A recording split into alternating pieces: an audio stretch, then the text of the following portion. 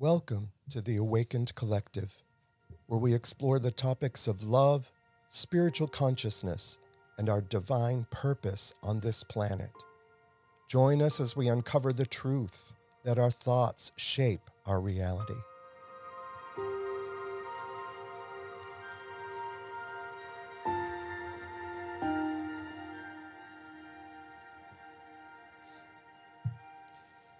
Welcome to the Awakened Collective. I'm Rick Gregory, and we're so glad you are here today. You are loved, and a special thank you to Audio Alchemy Productions. So grateful for you, Danny. And I'd like to start us off with some truth, the same truth I start us off with every podcast, and that is that you are an extension of your Creator's love on this planet. You have never been separated from your Creator, and we have never, not for a nanosecond, been separated from one another. The voices of the world may try and tell you otherwise. There's a lot of division out there, but we are not of this world. We are on an excursion, a joyride of experiences. And I'm hopeful that you're going to have another experience here with us this morning. And I'm so grateful to have Jody Penton with us. So welcome, Jody. Thank you. Really grateful to be here. And I love how you started that with we're never separated from our divine Creator or from each other. And the understanding that I came to with that, through my journey, because when my journey was at its lowest point, that's exactly what I felt. I felt separated and isolated, not only from my Creator, which I use the term God, but also from pretty much everyone of this world. And to see the difference today and to know that there is a connectedness and I guess a universal connection between the divine and all of us, and to be here with a great friend and to be able to have this opportunity is just amazing. So thank you for having me. It's a blessing. And Jody and I don't really even know each other all that well.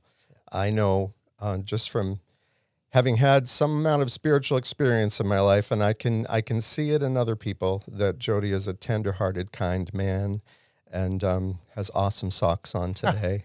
Well, so do you. Yeah, sure, socks. And I wouldn't have anyone here that wasn't kind, first of all, but he's a wonderful guy, and just something special about him. And I'm just going to ask you to share a little bit about yourself, your story, your transformation process. I know you get this thing in a way that you understand that there is a joy in surrendering. Absolutely. You understand that, that paradox. So I'm going to turn it over to you. Sure. I don't think my story's unlike a lot of people, especially early in life. I had a good family, but a family that had its issues. And some of those issues manifested themselves in me as well. And we talked about this a little bit before about how we are indoctrinated by our families, by culture, and a lot of that is subconscious on the people that are doing that to us. And I think that happened with me as well pretty early on. And, I remember being different. There just wasn't something right. And the way that I was taught to think and to interact with the world just didn't fit for me. And I don't think there was anything that my parents were doing that was wrong. I think they were doing the best that they could, but it just didn't fit for me. Now, my younger brother, who's a year and 5 days younger than me, and we grew up as twins, it fit perfectly for him. And I don't think he's had the struggles that I have with figuring out who I am and my place in this world and on this journey. And that's fine. I'm really grateful that I had that in my early years, because it gave me the opportunity to seek something different for myself. I don't know that if I just felt right from the beginning, that I would have gotten on this journey that I've been on for the past several years, and I'm really grateful for that. So take it back, there was just always a hole. Something wasn't there. Something wasn't right. And I never could put my fingers on it. I couldn't understand why I felt that way. Looking back, I think it was my soul yearning for that connection, for that passion, for that purpose, for why I'm here and what I'm supposed to be doing. And I didn't know how to find that. And what happened was I got into a lot of pain, early teenage years, losses, things of that nature. Family situation got more chaotic, and I took a drink. And when I took a drink, everything disappeared. And I felt great, and I felt 10 feet tall and bulletproof, and I was the coolest person in the room. And all of those things that alcohol does well did it really well for me. And I knew the first time that I drank that drinking's what I wanted to do. And so it started out as pleasure seeking, and it did its job well. The bad side of that is when you have the disease of alcoholism that I have, and even broader, when you have the addiction bug that I have, it generally doesn't take long for the pleasure seeking to disappear and the pain avoidance to take over. And I made it through high school pretty much in the pleasure seeking mode. And it wasn't too long into college, the pain avoidance started. I couldn't keep classwork going. I couldn't show up for responsibilities. Family members were getting angry. Friends started disappearing or asking what's going on. I don't want to be around you when you're doing these kind of things. And the pain avoidance led to isolation. And, in the darkest parts of my disease, I was isolated. Either I lived in a town where I could isolate myself in my house, or later on I was isolated in a house with my family, in a isolation of my own making, even though I was surrounded by people that love me. And the pain just got bad enough. And thankfully, as I've been exposed to more recently, the pain of desperation, the gift of desperation, the gift of so much pain that I couldn't take it anymore, finally gave me the ability to ask for help. I had people give me help for several years prior to that, and I just wasn't ready. But when the pain was too much, when the pain of staying the same became greater than the pain of change, I asked for help, and I was willing to listen to the suggestions that people were giving me. And it began a journey for me that was not easy at first. I had slip ups and I had frustrations and things in life seemed to get worse before they started getting better. But again, someone had suggested to me, don't forget the pain you felt the day that you reached out for help the first time. Mm-hmm. And a practical suggestion of write all that down, put it in your wallet, and read it every single day, so you can remember, even when you're uncomfortable in this process, it's not that level of pain again. And I like that. And so I did that, and I struggled, and I had some slip ups, but I just kept putting one foot in front of the other.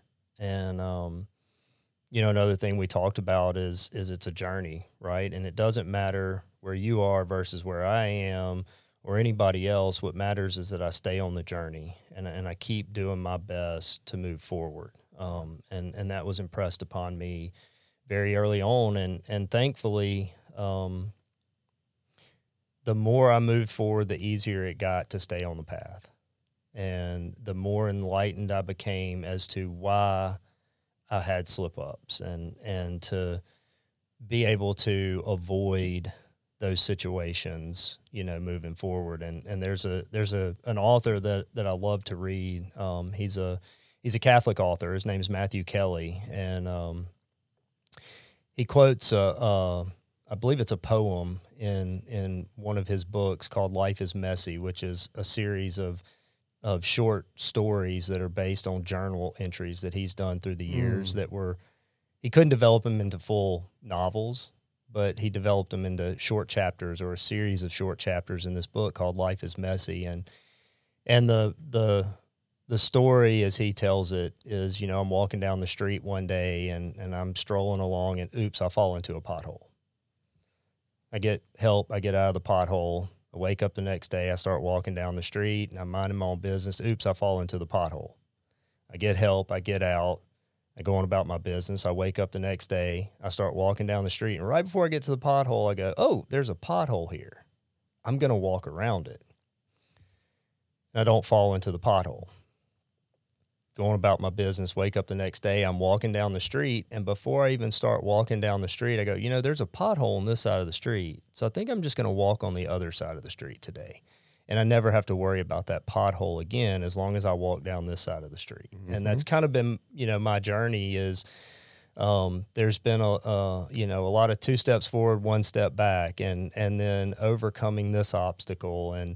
And all along the way, there has been this unbelievable outpouring of love and support. And without that, I would never be able to do what I'm able to do today, to even sit here and have this conversation with you. So, starting from people in the treatment center that helped me, therapists who showed up at my house at 9:30 in the morning and said, you need some help, sponsors, friends, family members, all of those have been integral in me being able to be here. But ultimately, what has been of the most benefit in my journey and what all of those people have taught me and shown me is that what you started this out with is a connection to a divine creator.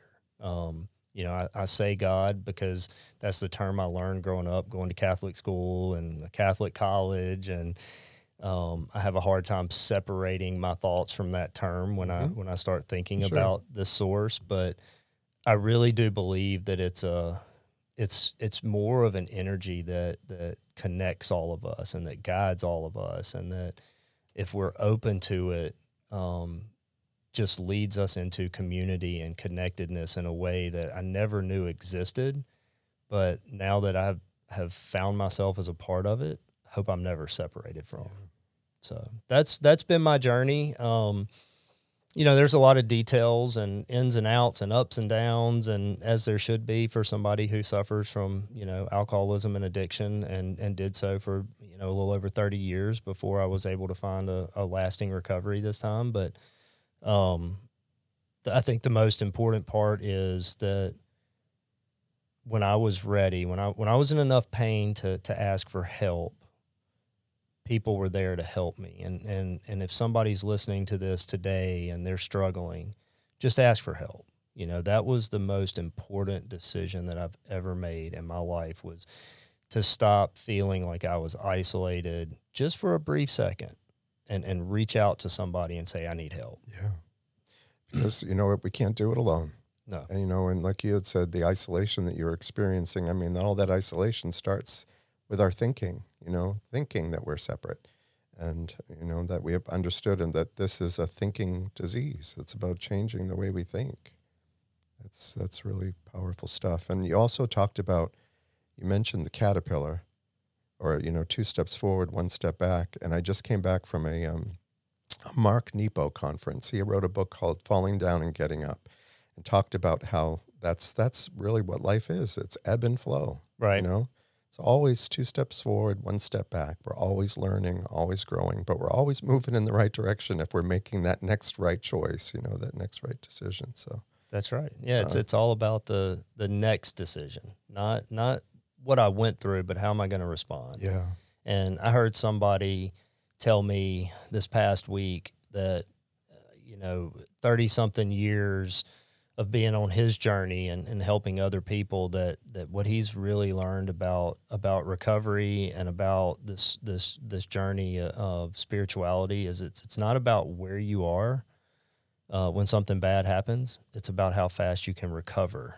That's a testament to who you are and the journey that you're on and the process that you're living through. Yeah. I mean, can you remember when things would happen in your life in the past, how long you would stay in that mindset?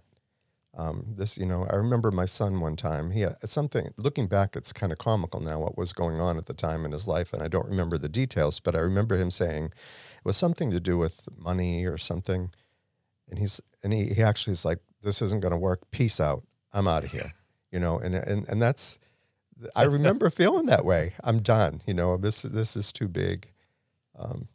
Yeah, I really like that. I don't know if you got a chance to read it this morning, but it is the daily reflections, where it says life will take on new meaning. This promise has helped me to avoid self-seeking and self-pity, to watch others grow in this wonderful program, to see them improve the quality of their lives. Is a priceless reward for my effort to help others. Self-examination is yet another reward for an ongoing recovery, as our serenity, peace, and contentment, the energy derived from seeing others on a successful path of sharing with them the joys of the journey, gives to my life a new meaning. So tell us, what are you doing today for? How are you doing all that today? Because I know you are. Wow. I've been given such an unbelievable opportunity to be a part of a lot of people's journey. And in a way that, I get to see a lot of people early on in their recovery journey, and hopefully I get to be a part of it for an extended period of time, which is not the case for most of us on this journey. We get to see somebody at their lowest, and then hopefully a little while down the road, we get to see how they've recovered and what they're doing. And all of that's wonderful, and it's inspiring, and it's just been my opportunity to do it in a different way. And I'm so grateful for that. Mm-hmm. So, very early in my recovery journey, I moved into a sober living house called Linwood House, which is actually a group of sober living homes for men. And pretty quickly after moving in there, I was asked to be a part of the management team as a residential manager, and that has grown through the years to be a huge part of my life, and I get to do it on a daily basis. It's a position that I have voluntarily undertaken for about 3 years now, and so I get to see guys move in that are very early. Most of 90% or more are coming straight out of treatment. So they may have 30, 60, 90 days without drinking or using drugs, but they don't have a sponsor yet. They don't have a job. Family members really aren't talking to them. They're dealing with legal repercussions, things, that everybody goes through after, a brief stint away from drinking and drugging, and real life comes back. I don't know that I get to do anything special, in the sense that it's not something someone else wouldn't do, given the opportunity that I've been given.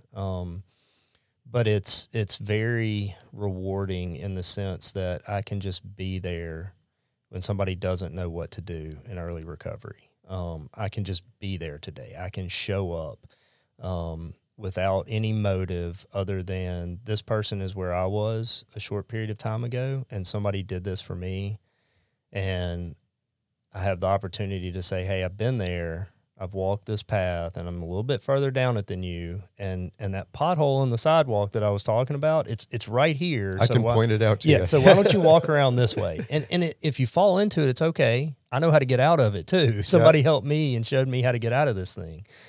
So that is one of the most rewarding experiences and parts of my life right now, is being there for, I think right now we're on the order of 40 or so beds between all of our houses, and being able to be a part of the journey, and at different degrees. Some guys are more willing than others. That's just the nature of addiction and alcoholism is some people are ready and willing to do the work, and some just want the heat turned down a little bit. But regardless, being able to be a part of so many different guys' journeys early in their recovery. And then to see the successes that come out for those guys that are willing to do what is suggested and to do the hard work and to be uncomfortable for a little while and to have the spiritual, awakening that is the result of doing the work that is suggested to us in early recovery and the continuation of that work. I mean, I'm working with guys now that are managers at Linwood House with us that I saw come in day one, that have done the deal, that have gone back to school, that have gotten jobs, that have reunited with families, that are also giving back and to the community that is Linwood House, but also giving back to the wider community around Jackson or moving back home. And I got to see a picture on Facebook of a guy that lived with us for a while that was holding his grandson and said, "Proud grandpa," who, was in tears that he wasn't getting to spend time with his family over holidays, about 7 or 8 months ago. So it's just an unbelievable opportunity and something that I cherish and am so grateful for the guys that were at Linwood House, when I moved in that saw something in me that said, "Hey, this guy might be able to be of service." And so I look forward to that. In fact, when I get out of here, I'll be at Linwood House leading a house meeting that I get to do every Sunday afternoon. And, just really have a community to be a part of. I still feel like Linwood House is my community and love those guys. If you're listening, love y'all. The other part is, I think after walking this path for a little while, I realized that it's not so much about what I get out of what I do, but what I do that makes a difference in my life and in others' lives and in this interconnected world that we live in. And I guess about a year ago now, I had this real strong calling that I needed to do something different with my life. And I had fallen in love with the Linwood House community and being able to be of service and be around recovery, a lot more than most people get to do. And I was talking to my therapist at the time, and I said, I think I'm just gonna quit my job and go find something to do around recovery. And he went, "Hey, pump the brakes. I'm still not immune to irrational thoughts and spur of the moment decisions." Let me know when that happens. Yeah, the way that I keep myself immune from making most of the stupid decisions I would otherwise is I try to involve somebody else that's unemotionally attached or is not emotionally attached to the situation that I'm in, right? And I did so on Friday, and they just went, "Hey, take a breath. Don't do anything. You don't need to do anything," but I was ready to burn it down, right? Yep, I know that feeling well. Yeah, so I talked to my therapist, and he said, "Yeah, why don't you stay in that job so you have some income and start developing a plan forward?" And I didn't know what that looked like. I reached out to a few friends of mine and said, I think I want to do something different, and I just left it there. And I left it there for about 6 months, and I took a day off work and went to an addiction conference this past February, and one of those first friends that I reached out to said, "Hey, I want you to meet somebody," and I went and met her, and she said, "I want to introduce you to this person," and they wanted to introduce me to this person. Next thing you know, I'm talking to the CEO of a group of treatment centers out of Nashville, and 2 days later, I had a job working in the treatment field as a business development it was business development, community outreach, and community relations, which just seemed perfect for me. I got to basically go around and help people and spread the word that there is help and to be part of the community, advocating for those that need the type of help that I needed so acutely and still need throughout my life today. And looking back, I believe that was God's way of giving me a soft landing because about a month later, that group of treatment centers decided to shut the doors for the treatment center that they hired me to do all that work for. And I was without a job, and did the same thing that I was taught to do early on, and reached out to some people and said, this is going on, that's going on. I don't know what to do. What do I do? And they said, breathe. You're going to be okay. And so I did. And maybe a week or so later, a friend of mine who I also consider a therapist of mine, even though that's not formal, and a mentor of mine in a lot of ways, said, I want you to call this person and talk to her. And she lives in New Mexico. And I called her, and we had talked for about 30 minutes. And she said, Jody, I want you to be a part of my business. And I had no idea this was going this way, but could you fly out to New Mexico and meet with me? And I told her, I said, Sherry, her name's Sherry Young, Dr. Sherry Young. I said, Sherry, I kind of made a promise to myself I wouldn't do anything for 2 weeks, and I got about 5 or 6 days of that left. So I'm not going to give you an answer right now, except to say, if I wasn't interested, I'd tell you I wasn't interested. Can I call you back in 5 or 6 days? And she said, sure. And so 5 or 6 days later, I called her back and I said, hey, I got this plane flight. Is this going to work for you? And she said, yeah, come on out. And 3 days later, I'm sleeping in a bedroom in Taos, New Mexico, with a lady I've never met before, who's been in the treatment field 25, 30 years. And we went into a partnership, so to speak. And so I get to spend my days representing a few different treatment centers around the country, doing exactly what I was hired to do for that first treatment center, which is business development, community relations, and recovery advocacy. And the beauty of the model that Sherry has is that we are independent in the consulting with a person of concern, or a family who has a person of concern, or a clinician who needs to get a client of concern into treatment or anything like that. So I have the freedom from the very first moment to assess the situation that somebody calls me and says, this is going on, what do I do for help? Mm-hmm. And I get to, because of the business side of it, walk through that journey and help navigate for that family or that person or that clinician to find the person of concern, the appropriate right fit, which is the name of the company, Right Fit Collaborative, the right fit for whatever resources they need at the time. And if it's something that I'm not comfortable with, in the sense that it's above my pay grade, it's out of my realm of experience and knowledge, I have Sherry, who's a PhD level psychologist, and I have friends in the business that I can reach out to that do assessments. So, I get calls from attorneys with families that are maybe going through a divorce, and one of the spouses is struggling. I got a call Friday, and I still don't even know how I got this call. This young lady called me from Oktibbeha County and said, I called the hospital and they told me to call you. And I said, which hospital did you call? Because I've never been to a hospital in Oktibbeha County. So it's just a beautiful thing. And if I hadn't opened myself up to what God had to offer for me, if I'd done it my way, I don't know where I would have been, because I would have just jumped ship, gotten out of accounting with no plan forward, and tried to control it myself and figure it out myself and make it happen. And, the beauty of where I am today is it all came to me. Yeah.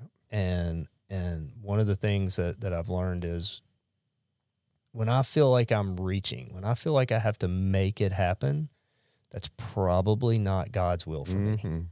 When I sit back, take a deep breath, ask for help, ask for guidance, and allow things to happen, they happen in ways that I, number one, could never have imagined. And number two, generally very positively for myself or whoever else is involved in the situation, and hasn't led me astray yet. Yep.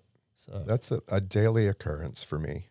Yeah. It's like, where you can actually feel it. Like, I'm starting to take a hold of the driver's seat here, and I'm making something happen, and the anxiety that goes along with that, and your heart rate starts to increase, and your blood pressure goes up, and I'm grateful at least I can recognize that today, and take a step back. Because like you said, that's when I know. What I love about that, and that story is amazing, is hindsight always for me is 2020.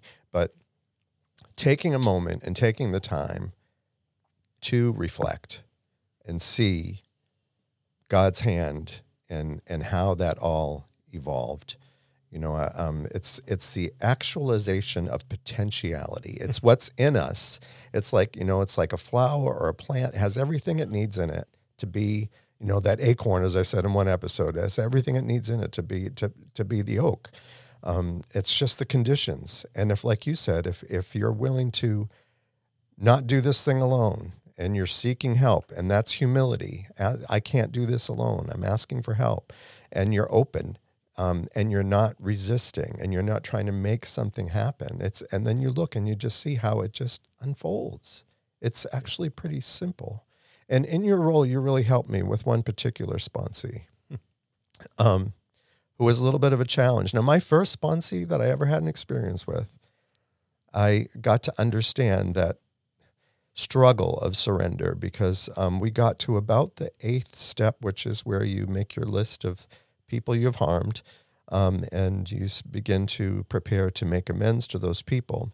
But throughout the initial steps, one of his trying issues in life was that he had moved away. He had gotten divorced, a familiar story, had moved away from his family and his 3 teenage boys who were his absolute love. And he was in a different state. He had gone to treatment. He was in horrible physical condition as a result of alcoholism, and was through that, almost dying in the hospital, that he managed to get sober, and he was doing really well. But he had this nagging feeling of needing to control. I need to fix this relationship with my sons. And I'd asked a couple of times about what I thought about him moving back to this other state. And he hadn't completed the steps, had not had a psychic change, or had not had that, our 12-step promise there, having had a spiritual awakening as the result of these steps. And went against my advice. I was brand new. I mean, he was my first sponsee. I was seeking help, saying, "This is what's going on. What should I tell this guy?" And I encouraged him to stay until he at least got through the steps. But he didn't. And he went back to his place where his ex-wife was and his boys were. And I got a message on Facebook from a woman who I never met before, who told me that she was his mother and wanted to thank me for my help with him, but they had found him in his hotel room, dead. And that just I'm grateful. It was a horrible story, but it's part of my story now too, and I'm able to share it here. It's part of our story, that when we won't let go of the reins, even though we're asking for help and people are offering us suggestions and have gone down that path and know what's out there, we still want to walk down the street with the pothole. That's and right. Not avoid it. And you talk about surrender. It was a very difficult thing for me to do, and still today in certain situations can be very difficult for me to do. One of the things that I was so blessed with, number one, is my addiction did not manifest itself with things that would have killed me as quickly as some of the things that are out there today. Mm-hmm. Number one, thank God for that, because I had issues surrendering and willingness to do everything that was being suggested of me, and I had some lapses in there, and I had the opportunity to come back. So many people today do not. Really good friend of mine this past summer that we found dead, and it was not 2 or 3 weeks before that, he had 18 months in recovery, and the surrender piece to me, I think so many people struggle with it, and I know I struggled with it, and I think from my perspective at least, we all hear that word surrender, and it's like give up, right? I have to give up. I have to give in. I have to, I lose all control, I lose all ability to have input in my life, and I'm just going to have to, it's almost like going to prison, right? You know, you think about the prisoner who's, you know, got a charge over his head and says, well, I'm just going to surrender to the police instead of fighting this. And then everything's taken away. You know, you're told when to shower, you're told when to eat, you're told what to wear, and you're locked up in this jail cell. And that is one version of surrender. But the version of surrender that I've learned in recovery is very simply put, and I don't remember the first time I heard it, but I've heard it so many times, that it's simply going over to the winning side. Nobody's asking me to give up my autonomy. Nobody's asking me to give up my free will. Nobody's or telling me what clothes to wear. I mean, heck, look at our socks this morning, you know. Nobody told me to go buy these colorful socks, but I get to be a part of a winning team. And that was something I was never a part of before recovery. Yeah. And I fought it, and I fought it, and I fought it. But when I finally had the little glimmer of understanding that all these people were doing something that I'd never been able to do, and they're offering it to me, that's what surrender was for me. And that's what surrender still is today, is I can get pretty caught up in, I don't want to do that, and that doesn't seem right. And we get to that point that you and I were just talking about, the anxiety and the stress and all of that. And I go, oh, hold on a minute. Let me back up. Let me ask for some help. Let me turn this over to God and get some direction on what the next step should be. And the beauty is that here we are, you know, and life is good, and that peace and that serenity. And I wish I could give that to everybody. Unfortunately, nobody could give it to me, and I'm sure nobody could give it to you. Mm-hmm. We had to go through what we had to go through to be willing to do the work to get it. Not for those who need it, but those who want it. Absolutely. Yeah. And that made me think of, you know, there's a quote from Socrates that says, the unexamined life is not worth living. I wanted to just talk about that a minute. So what is it to you? What does an examined life look like? What is that all about?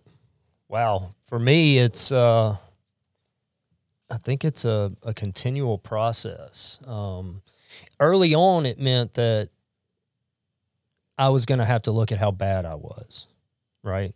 And I distinctly remember telling one of my first sponsors that, and not these exact words, but God was not going to allow me to find recovery because I was too far gone, you know? And that's kind of what that looked like to me early on. Number one, I didn't want anybody to see those things. And number two, I was scared of bringing to light all those things that I had done. And maybe that's the point of all that, is to take a look at how I was living and what I was doing to other people, so that I had some real concrete proof that my life was not in alignment with spirituality, with connection, with just doing good. And I needed that reality at first. Today, what that looks like is, you know, as far as the process, it still looks a lot like it did early on. It's a lot of prayer. It's a lot of meditation. There's, you know, what we talk about in the rooms of recovery, a regular personal inventory, right? Look back at my day. Where could I have been better? Where did I do something good that helped somebody, so that I can remember that in the future? And when another person approaches me in that same situation, either A, I can remember how I did something that helped someone and go to that, or B, where I did something that wasn't very helpful and try to avoid that. But it also looks like regular therapy. I've seen the same therapist for 4 or 5 years now. And the only time I miss our regular Thursday 11 a.m. meeting is if he's out of town or I'm out of town. And that's only when it's business related. And it looks a lot like regular meetings with my sponsor, and regular meetings with sponsees, and lots of recovery meetings, and surrounding myself with people. And this may be the most important part for me today, is surrounding myself with people that are on this journey and are willing to remind me when I kind of get out of balance.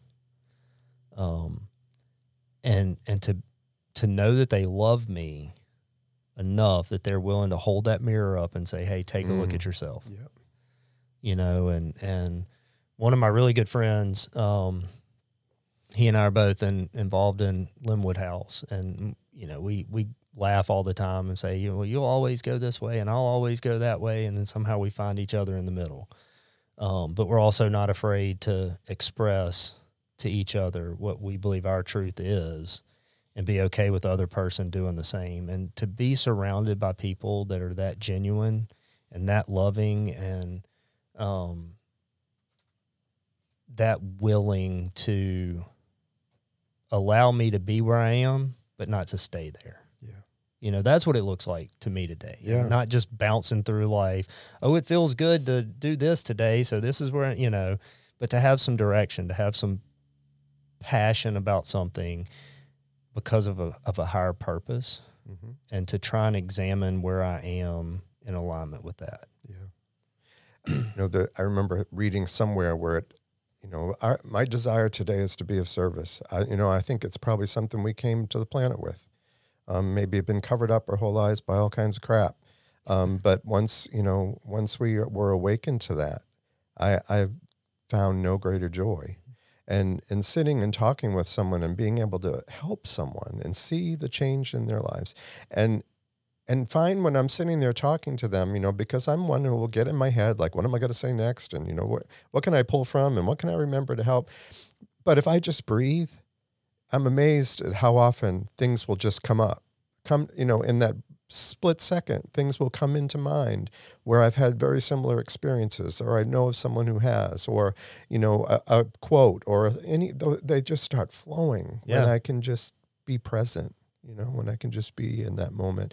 You mentioned something earlier too about, I remember early on wishing everyone could be an alcoholic because, you know, this is a gift of awareness, awakening, of moving clouds away to recognize what we are and our purpose on this planet. And, you know, our journey brought us through the pathway of being an alcoholic. And so I know my Facebook page, The Awakened Collective, I work to get this message out because I think everyone should be awake. Everyone should recognize the joy and the life that we find in that self-examination process. And I was just looking at, even one of my favorite authors, David Hawkins, talks a lot about AA. In fact, he was an alcoholic in recovery. Talks a lot about the spiritual consciousness of AA. But 12-step groups, and 12, not just AA, but 12-step groups that take you through the 12 steps to that 12th step, having had a spiritual awakening, that there are so many out there. You don't have to be an alcoholic. I mean, we know that there's Alcoholics Anonymous, Narcotics Anonymous, there's Adult Children of Alcoholics Anonymous, there's Al-Anon, there's Nar-Anon now. But I did a chat GPT just to get a list, and I just thought, I mean, there's smartphone and technology addicts. There's shoplifters, food addicts, sex addicts, which you knew about, addicted to spending, workaholics, clutterers.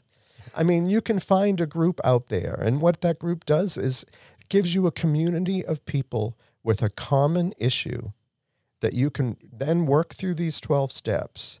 Take a look at yourself with the help of a sponsor and a family of people around you and realize that you're not alone, because in any of these cases, people could be isolating. Find a place where you're not alone. You know, right. That's profound to me, but they're out there. Look for them. Yes. Find a community. Yes. Your thoughts. Well, I agree wholeheartedly with what you said. And I'm one of the, I'm not one of the rare exceptions, but I'm definitely one of the ones that doesn't just attend one 12-step group. I attend two different 12-step groups and found my recovery in one and my home group is in another, but I also attend the other one more than my home group because they don't meet but twice a week. And so I have that experience of being in sort of two different fellowships and when you were saying all that, it reminded me of another author, Richard Rohr, and his book, Breathing Underwater. One of the early concepts that he talks about in that book is that every single person on the planet is addicted to something. Every one of us, our culture included, as a group, we're all addicted. Even if we're not addicted to anything other than our own way of thinking. And that was very profound for me early on in my journey was, even if you took the drugs and alcohol away, my way was always right. But here I am, I can't hold a job. Dad's having to give me a car, got to have a power of attorney on my bank account so I don't go get money out of it without somebody being notified. But my way of thinking, y'all got all this wrong, right? But that's because it goes back to how I was conditioned as a kid. These are the way you do things. And even though it wasn't successful for me, I was addicted to that way of thinking. To tie all that in with what you were saying about these 12-step groups and support and other people that are walking this path and are on this journey with us, it's all of that, but it's a challenge to change the way that I think. And that was a very, very difficult thing for me early on, and I still struggle with it in a lot of respects today, but I'm around people most of every single day that challenge me to do better, to be better, to think differently, to act differently. And that has led to so much change in my life and my way of thinking, even outside of any formal process or step or therapy appointment, anything like that. Just watching people like yourself live life the way that you do and how you interact with people and your willingness to serve, it challenges me to want to be better and do better and be a part of, and to maybe set aside some of my prejudices prior to investigation. We know where that comes from. And say, wait a minute, maybe I'm not right. Maybe I need to take a second look at this. And over time that turns into me, okay, maybe I need to ask somebody why they do something a certain way and listen more than I talk, because I have a real problem with that. I like to talk a lot. But anyway, I that's kind of what I was hearing when you were talking about that is, it's a lot of support. And for someone that's struggling early on, that's probably the most important thing, is to find a group where you can feel loved and supported. And they're all over the place for all different types of issues or things going on in your life, and I know you feel this way, and Danny sitting behind the desk over there feels this way, and I definitely do. If you're struggling, reach out to us, reach out to anybody, and we'll help you find those people if you don't know where to go. But I think as the journey goes along, it progresses from not only just love and support, because that's always there, but a challenge moving forward. And I think that's kind of the part of the 12th step where we carry the message, right? We're now challenged to practice these principles in all our affairs and to carry the message. Yeah. And that's the challenge, is how do I continue to do that in the best way possible? Yeah. And I can only do that by help from other people, help from God, and being around other people so I can see the differences in how people think and do and respond. Yeah. Just another paradox, the freedom and surrender, and we can't keep what we don't give away. There you go. So, well, I want to thank you, Jody, for being with us today. Are there any final comments? Or? Yeah, I would. Number one, I'd love to say thank you, Danny and Audio Alchemy Productions. Yes. This platform is phenomenal. If you're like me and you like to listen to podcasts, not only Rick's, which I'm so grateful that you're doing as well, but the whole stable of podcasts that come out of this room and this production company. Thank you, Danny, for your service. Yes. Rick, thank you very much for inviting me. Love being a part of the same groups that we get to be a part of, and to call you a friend and to be part of this journey with you. So thank you. Thank you, Jody, for being here. It's a joyride for sure. Yeah.